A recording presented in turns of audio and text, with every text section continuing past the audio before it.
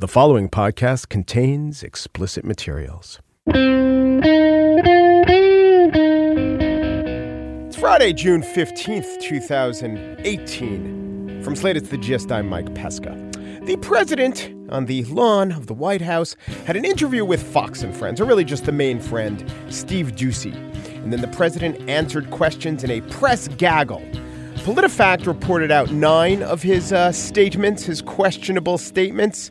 I counted a whole bunch they let pass without comment. For instance, Trump said that people came up to him on the campaign trail saying their son's remains were in Korea.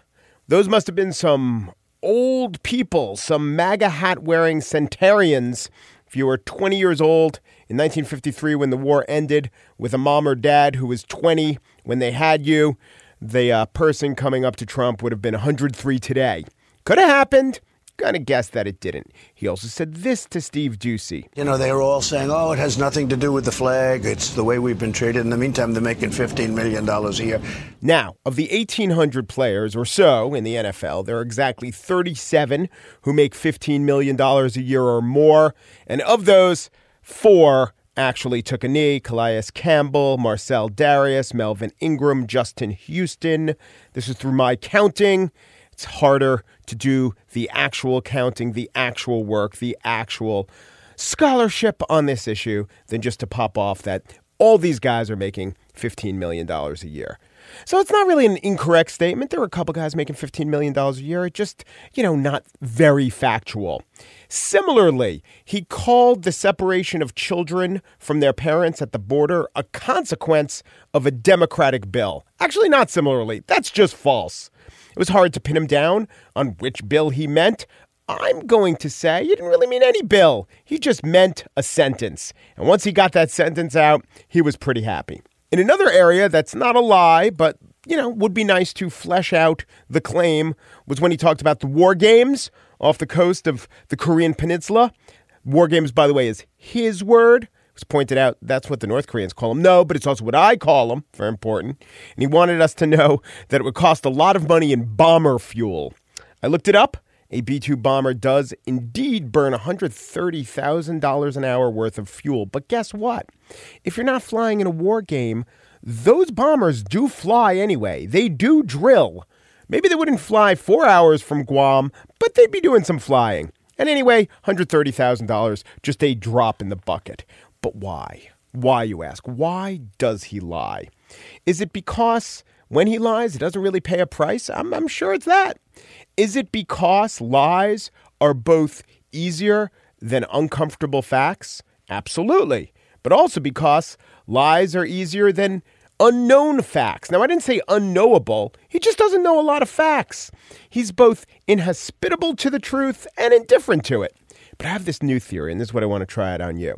My theory is almost certainly an example of overthinking it, which is not a Trump vice, but hear me out on this. Trump says, I'm theorizing, he says so much nonsense in order to provide a clear pattern which will clear him in the Comey case. Here's how it works. The Inspector General report came out, and it really did say that Comey really did screw up the Hillary email investigation. And remember, Trump's stated reason for firing Comey was that Comey really did screw up the Hillary Clinton email investigation. So it should be a good defense. Aha. But then he goes and tells Lester Holt, yeah, I fired him because of Russia. So as soon as he said that, I'm sure all the keen legal minds in the Trump orbit came up to him and said, Mr. President, we need to do something here. We need to lay down a foundation. What we need to do is over the next, 2 years of the presidency, we need to establish that you just talk shit morning, noon, and night. That you say all sorts of things that you don't mean. Stuff that's pulled directly out of that keister of yours. That you contradict yourself often. They have to go back. We have to show some compassion. You're right. We just can't throw everybody out. They have So to you're going to come split in up families. Chuck, you're going to deport children. Chuck, no. We're going to keep the families together. We have to keep the families together. But you're going to keep But them they have together to out? go.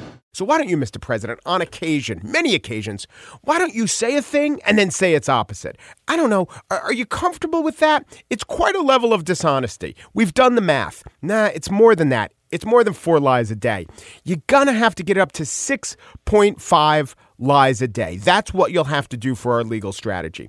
And the key is, once you hit about, 3,000 lies, which our projections say will be around the summer of 2018, then you'll be able to make your defense. We say it's possible, Mr. President. Not only is it possible, it's the only way.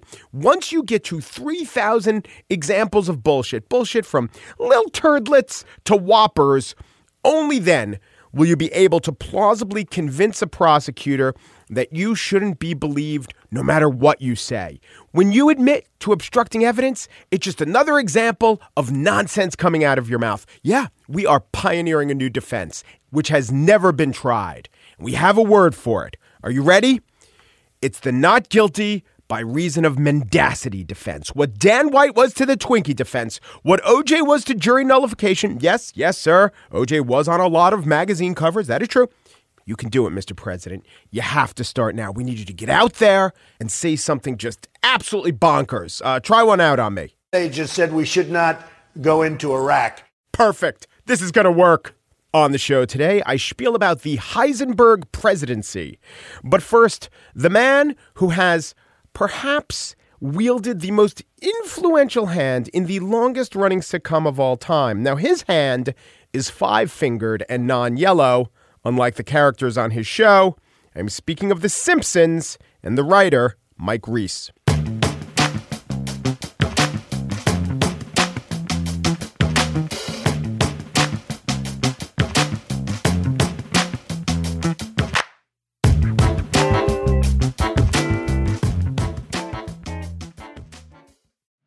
This episode is brought to you by the Jordan Harbinger Show. You've heard me talk about the Jordan Harbinger Show because it's one of my favorites. He does in-depth interviews with some of the world's most fascinating minds. I can name a few: Barbara Boxer, Anderson Cooper, Michael McFaul, the Ukraine or Russia ambassador talking about Ukraine. One I recently listened to was Stanley McChrystal, the former general, and he told an interesting story about revering Robert E. Lee. But then, after having a portrait of him for 40 years, he's a 63-year-old man, throwing it in the trash. Because his wife says, what that picture and that man means to you, it doesn't mean to other people, and you have to understand that. And then in the interview, they got around to the point where McChrystal talked about that interview in Rolling Stone magazine that pretty much ended his career, where it got to the desk of Barack Obama, and it had McChrystal saying unflattering things about the war effort and just how he talked to his wife and how they decided not to be bitter and not to wallow in it. He could have taken some shots at the process, the reporter, or the president at that point, but he didn't. It was just an overall good interview. It was facilitated by Jordan's excellent interview style. Whether Jordan is conducting an interview or giving advice to a listener, you will find something useful that can apply to your own life in every single episode of the Jordan Harbinger Show. That could mean learning how to ask for advice the right way, or discovering a little mindset tweak that changes how you see the world. Search for the Jordan Harbinger Show. That's H-A-R, like the first 3 letters, and hard, B-I-N-G-E, as in how you'll want to catch up on all the episodes on Apple Podcasts, Spotify, or wherever you listen to podcasts. In 1990, in the dorm that I lived in, the RAs, we called them the RAs, they had a sign on their door that said, Bill versus Bart, who will win? Because one of the RAs was named Bill and his roommate was named Bart. Credit, no, in case you're very young, in 1990, Bart was not a popular name. But no one needed to be explained. No one needed to wonder, wow, what's that a reference to? Even though Bill and Bart were RAs living in there, everyone knew what the headline referred to because in 1990, Bart was moving to Thursdays, Bart Simpson, to go up against Bill Cosby. And the thing that I remember about the time is that Bart Simpson was seen as the rebel, was seen as chaos, was seen as, the force for a sort of benign evil against all the goodness and purity that was Bill Cosby. Well, it turns out that if you're writing for cartoon characters, they're a little less fallible than the real heroes with feats of clay. And writing about cartoon characters is what goes on in Mike Reiss's new memoir written with Mathew Klickstein, Springfield Confidential, Jokes, Secrets, and Outright Lies from a lifetime writing for The Simpsons. Hello, Matthew. Hello, Mike. Hi. Hello. How you doing? I'm good. So, Mike, When you were first brought on to The Simpsons, when they transitioned from, and by the way, I support their transition, when they transitioned from characters on the Tracy Ullman Show to we're going to do the first cartoon in primetime since the Flintstones, were you excited by the creative possibilities or just, oh, this is a paycheck? I would have to go with the latter. Uh-huh. I was on a summer break from the lowest rated show on TV. I was working for It's Gary Shandling's show. And I got the call from Sam Simon saying, would you like to work on this? We're turning The Simpsons into a half-hour show. And I didn't know Sam. And I go, why are you calling me? And he said, because everyone else has turned this down. And so I took the job thinking I've hit rock bottom. I'm writing for a cartoon. In 1988, was just cartoons meant crappy Saturday morning cartoons. And it was on the Fox network, which was a brand new entity that had a very sleazy reputation, unlike today. Well, different kind of sleazy. Yes. More specifically sleazy. Yeah. So you write about in the book that the order of the episodes, you wanted to put your best episode first. Which episode was that, and did you know it was the best episode? I think we actually sort of aired in order, except that we were supposed to debut in September. Mm-hmm. The show was supposed to come on in September, and it was an episode where Marge and Homer go on a date, and the babysitter bandit comes over and ties up the kids. That was our first episode, and so it was the first episode we got to see fully animated. We had 13 of them in the works. This first one came back, and it was a catastrophe. It was a disaster. There was a room full of people watching. Nobody laughed. And so The Simpsons literally almost got canceled before it ever came on the air. And luckily, the second episode came in, and that was great. That's one called Bart the Genius. David Silverman directed it, and John Vitti wrote it. But by then it was too late. And by then we also were going, what are the next 11 going to be like? Are they good? Are they bad? So we didn't come on in September. Our 9th episode was a Christmas show. And we said, all right, let's start with the 9th episode. We'll start at Christmas, and that'll give us 3 or 4 months to fix the other ones. Like everything else at The Simpsons, it looked like we planned it that way. It looked like we had a grand order to things when, in fact, we were just kind of improvising as we went along. In the beginning, it did seem to me that what you were going for, and there was no template for this, so you were trying your things out, was everyone in the family was horrible, and there was, let's just take this family to the extreme, and there was less specificity to the characters. And as you write in the book, even in the beginning, Lisa's first line, or one of her first ideas, was, let's throw rocks at swans. And so Lisa, so Bart kind of stayed that horrible brat, but everyone else got more specific and maybe nicer and more relatable, and Homer went from just being kind of an angry abuser to, well, that, but some other things too. It came from everyone, because everybody, the 3 creators of the show, Sam Simon, Matt Groening, James L. Brooks, all have good hearts and know you can't get by on snark alone. But Jim Brooks especially, the man is just like one giant human beating heart. Yeah. He's just so full of warmth and emotion, and wow, he knows the heart. The biggest trick to The Simpsons in those early days was knowing 30 seconds of heart at the end of an episode will really shock and move people, but 2 minutes of heart is way too much. Then you're a TGIF show. Yeah. So which is the episode that you rank as the best ever? There's the one where Lisa finds the bones of an angel. And I have to explain, I've worked on all but 2 seasons of the show. So out of 650 episodes, there's only 50 I had nothing to do with, and there's only 50, yeah. But there's only 50 I can go home and watch The Simpsons like everybody else. And get surprised and not see the punchline coming. Yes, yeah. and I go, wow, the show seems to be much better without me, but I don't tell people that. But this one with Lisa finds the bones of an angel was everything I love in The Simpsons. It was a mystery. It was about an issue you never see discussed on TV. Where about faith versus science. Is Stephen Jay Gould in that one? Yeah. Stephen Jay Gould is in the show. The fact that that's a guest star says enough right there. It's pretty good, yeah. So that's it. It's everything I love about a show, and I have to say I had nothing to do with it. Yeah.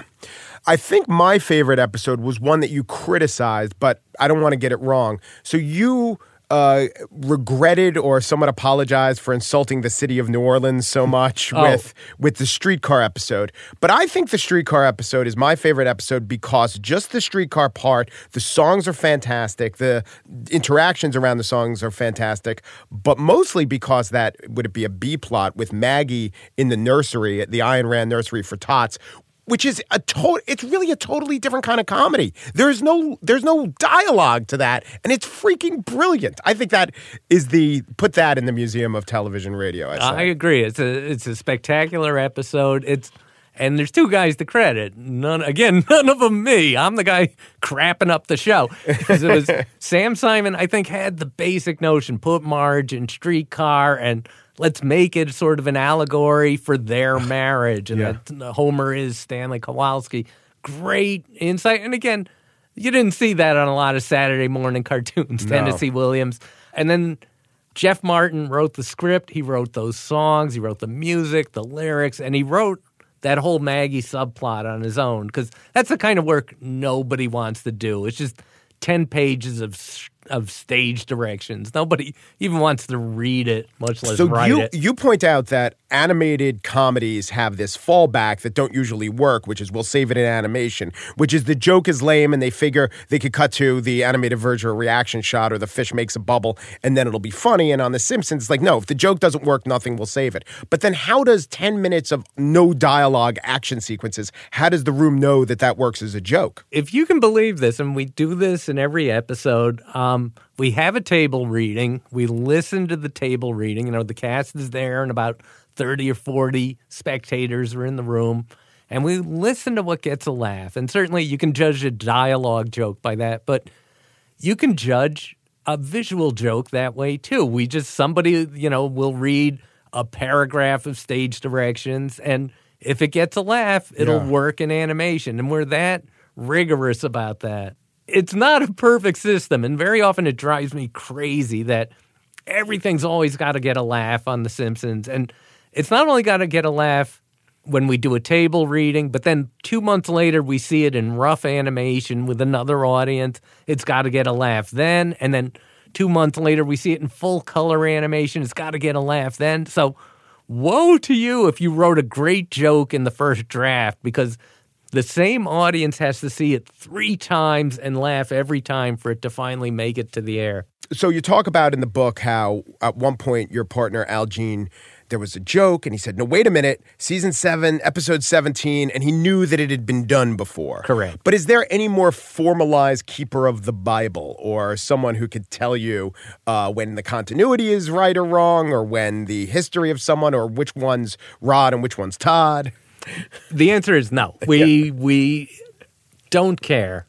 We just don't care. And famously, in one episode we said groundskeeper Willie's from Glasgow, and another episode we said he's from Aberdeen.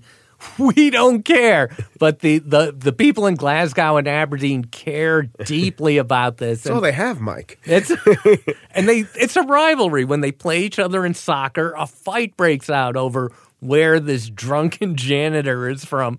But luckily, there's the fans, then the Simpsons wiki, and we use these resources. Did you care, Matthew? Were you one of these people who cared? You wanted some answers? I think that, as Mike said, there are people who care about these things because they identify with the characters. And, you will always say, especially even sometimes in a movie, so-and-so would not say that, so-and-so would not do that. But one of the reasons that The Simpsons has endured so much over the years and why it will continue to endure is because of the turnover in staff. There have obviously been a lot of people like Mike and others who have been there for a very long time.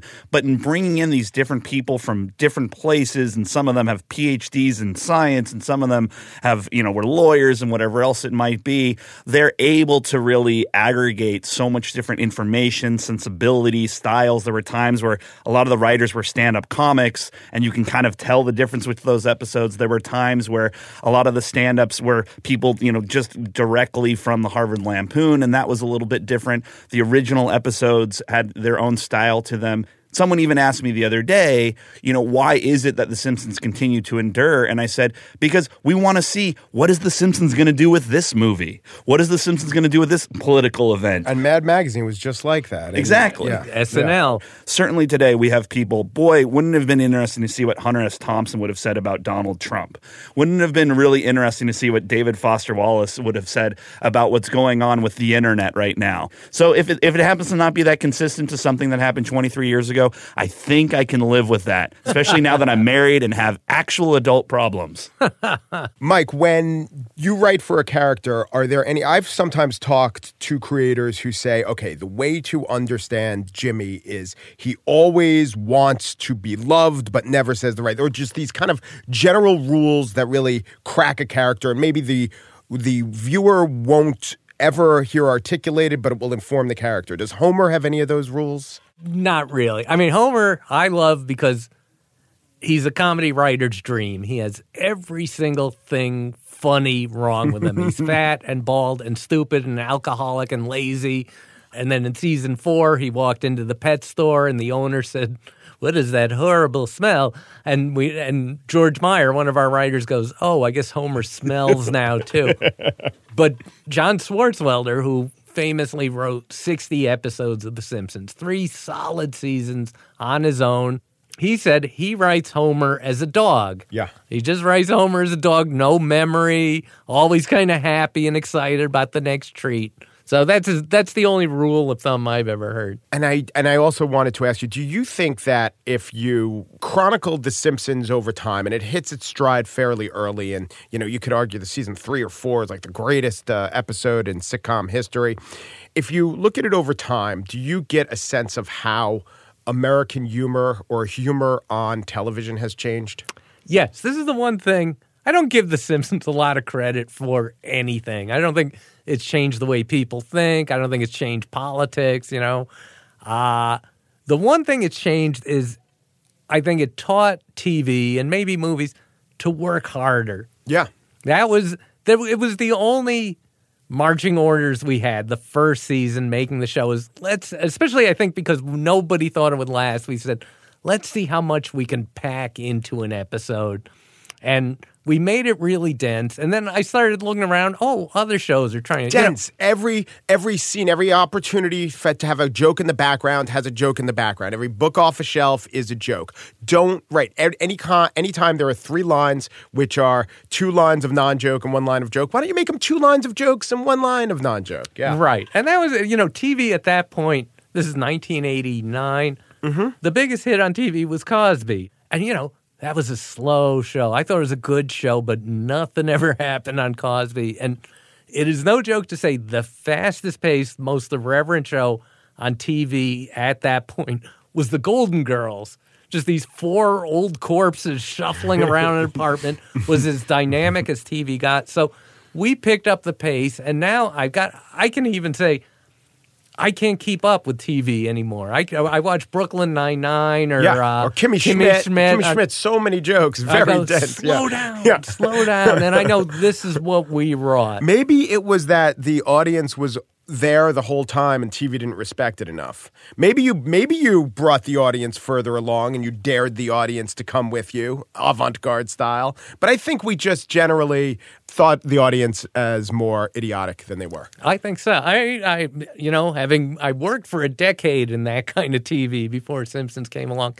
Yeah, you could coast by with a lot less. Springfield Confidential is the book, Jokes, Secrets, and Outright Lies from a lifetime writing for The Simpsons. Mike Reiss with Mathew Klickstein. Thank you, gentlemen, so much. Pleasure. Thank you. And if you're in Brooklyn, I am, they're doing a live thing at the Alamo Draft House on Monday. Reiss will be signing his memoir, and they will be, are they screening episodes of The Simpsons here? It is a patented presentation I've done 400 times. Right. In 21 countries. The Qataris love it. They loved it in Qatar. They loved it in India. They hated it in South Carolina. But mostly the world likes it, and I know they're going to love it in Brooklyn. So if you think you're more like the Qataris than the South Carolinians, come to the Alamo Draft House, 7 p.m. Thank you, guys.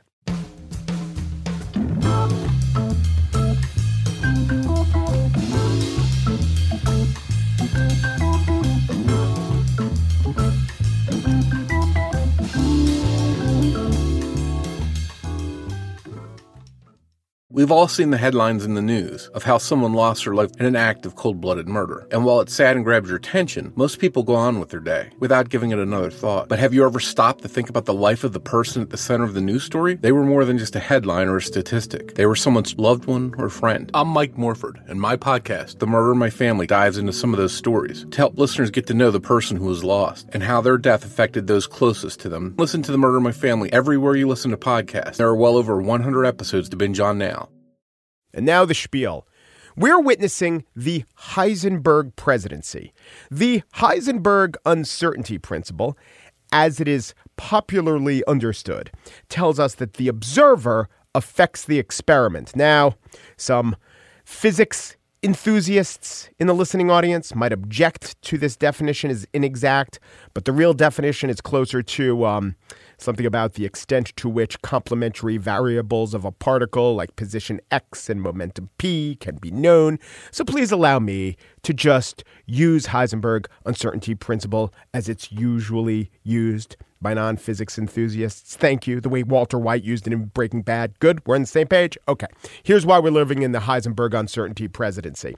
Because so much that Donald Trump does is affected by the fact that it's Donald Trump doing it. For instance, the thinking before the president of the United States met with backwards dictator Kim Jong-un was that the U.S. would confer upon Kim a higher status in the world's eye by dint of his meeting with the president. Aha! But the joke's on Kim. Because when President Trump decided to meet with Kim, it wasn't just the president deciding to meet with him. It was President Trump. Ah, look who's shaking hands in front of that display of North Korean and U.S. flags. It's a weird, portly guy with autocratic tendencies. And Kim Jong-un. I might not adhere to physics, but I am a strict student of comedic formulas. The Heisenberg presidency showed its head today as well, when Donald Trump was entertaining a question about his administration's lie that he didn't compose a statement lying about his son's meeting with the Russians. Did you dictate the statement about Donald Trump? Let's not talk about it. You know what that is? But can you It's tell irrelevant. It's a statement to the New York Times, the phony, failing New York Well, Times. just to wait a clear minute. it Wait a up. minute. To clear it That's up. not a statement to a high tribunal of judges. Understood. That's a statement to the phony New York Times. think it's in fine? In fact, False frankly, he statements shouldn't even about speak to the New York Times because they only write phony stories anyway. In fact, the president can prove the New York Times is failing and lying because they reported his denials that he dictated the letter. Wrong, lying, losers. Can't believe him. He Heisenberged again on his accomplishment in averting war with the North Koreans. But to be fair, when I came in, people thought we were probably going to war with North Korea. Yeah, I remember this. I was worried about a war with North Korea. And here on the Lawfare podcast, Yale professor and North Korea expert Mira Rapp-Hopper tells me why. It's worth noting that the reason we were terrified of a war on the Korean Peninsula just a few months ago is because the president of the United States was largely making those threats.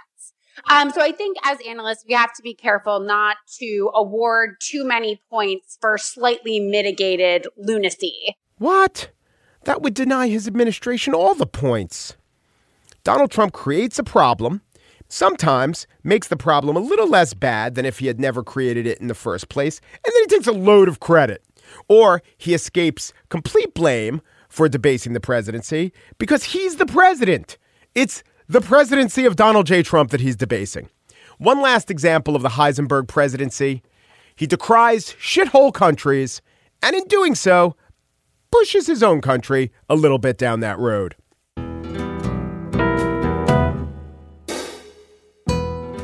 And that's it for today's show. Pierre Bien-Aimé, Gist producer, is heading the greatest legal case he's brought since his class action against the never-ending story.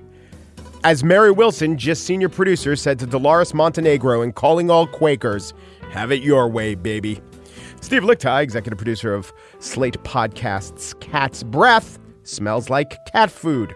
The Gist, we can't even say the word titmouse without giggling like a schoolgirl. Peru, da Peru, do Peru, and thanks for listening.